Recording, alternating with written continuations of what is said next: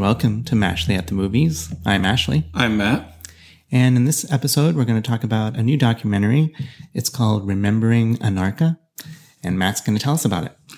Yeah, so J. Marion Sims was a doctor who lived in the 1800s, and he's been dubbed the father of gynecology.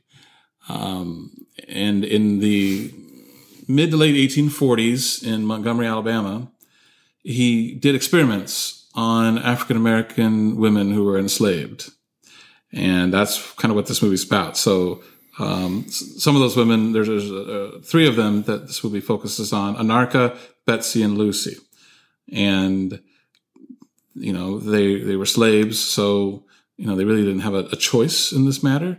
But what he was studying is basically issues with the female reproductive system. So, you know, fistulas or tumors, whatever, and trying to find, fixes for those issues, you know, or cures or what have you. And instead of, you know, experimenting on white women, he experimented on black women who really didn't have a say in what they wanted to do, did not use anesthesia on them.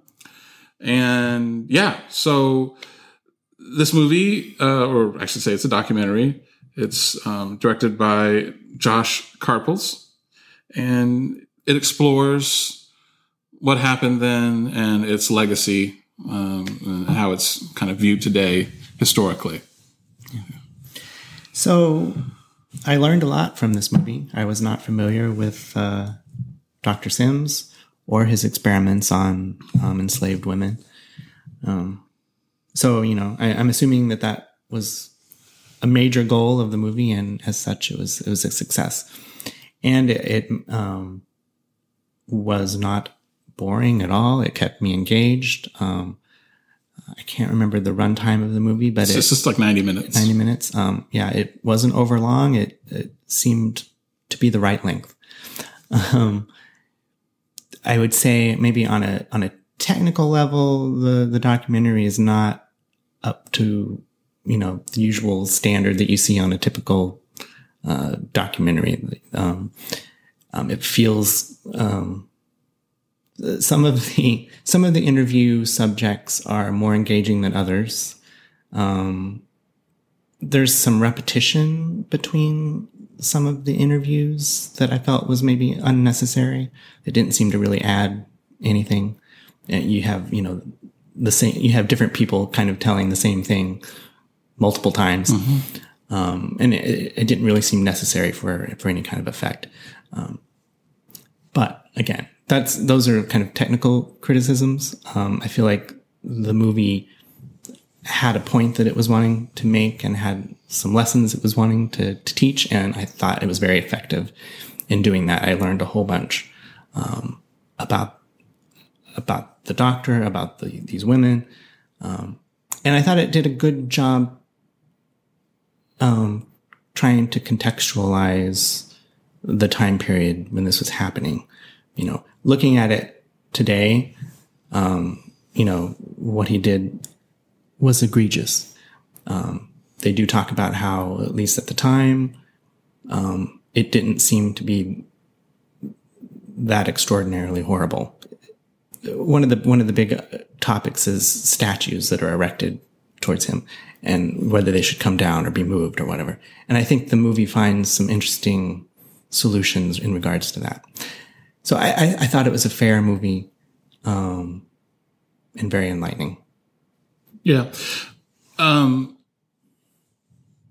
understand the whole context of history thing. Mm-hmm. I still have an issue with, I do find what happened to be pretty egregious. Yeah.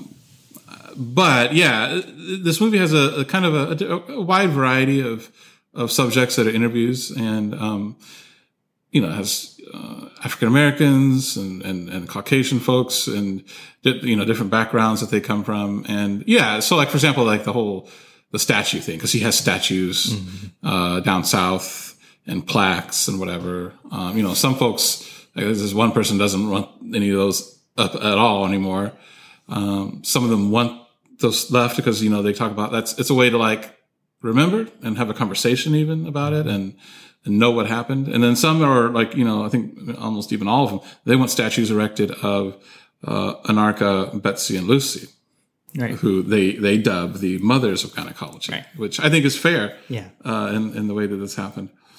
So this movie, I think you're right. On a technical level, I don't think it looks bad. I mean, it's not the most polished looking documentary I've ever seen, but it's not cheap looking either. The big thing I would ding it on is repetition. And it feels a little weird to want to shorten something that's only 90 minutes. But yeah, there's a few occasions where subjects, you and I get it, I mean, some of these are just regular people and you're just interviewing them and they talk, right? But yeah, like there's this one guy that, I think there was at least 3 different times where he mentioned how he'd lived in the area 10 years.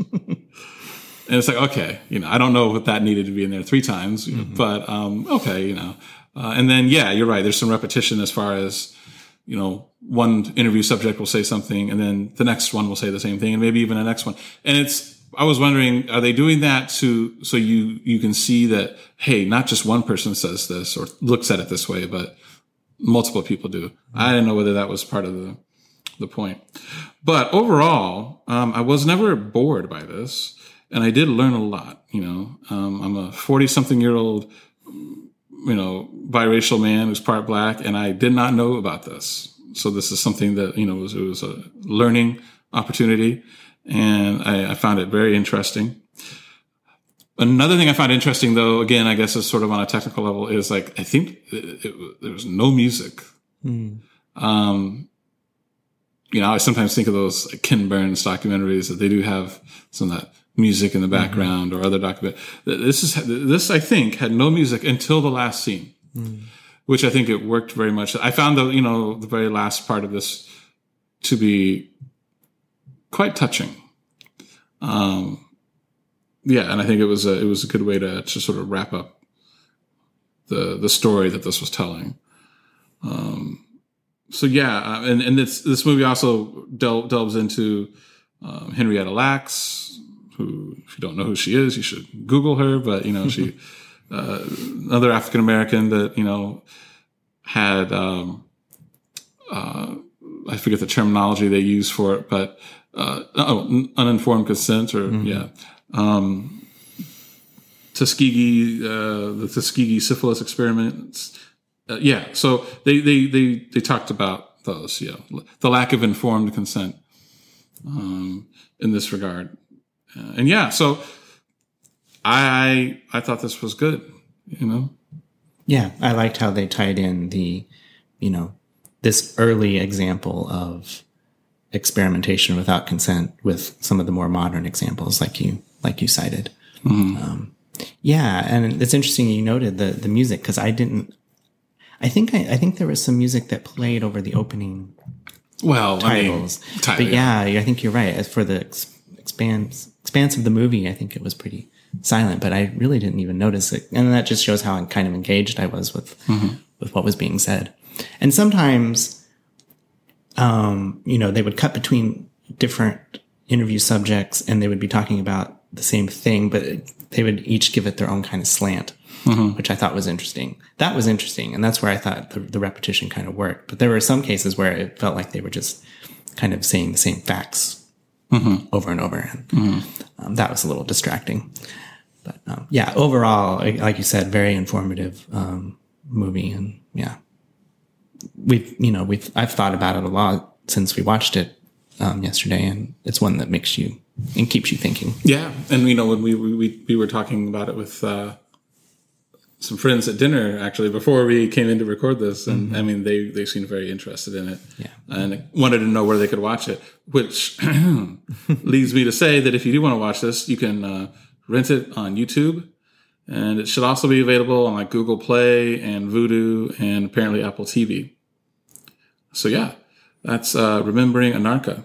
Yes. What do you give it out of 10? I'm going to give it a 6.5 out of 10. Okay. I give it a 7.2. So our score is a 6.9. And it is not on the tomato meter. I looked for it. I didn't see it there. All right. But our score is the one that matters. Exactly. No, so 6.9 from us, Remembering Anarcha. I would give it a recommendation. For sure. All right. Thanks for listening. Thanks.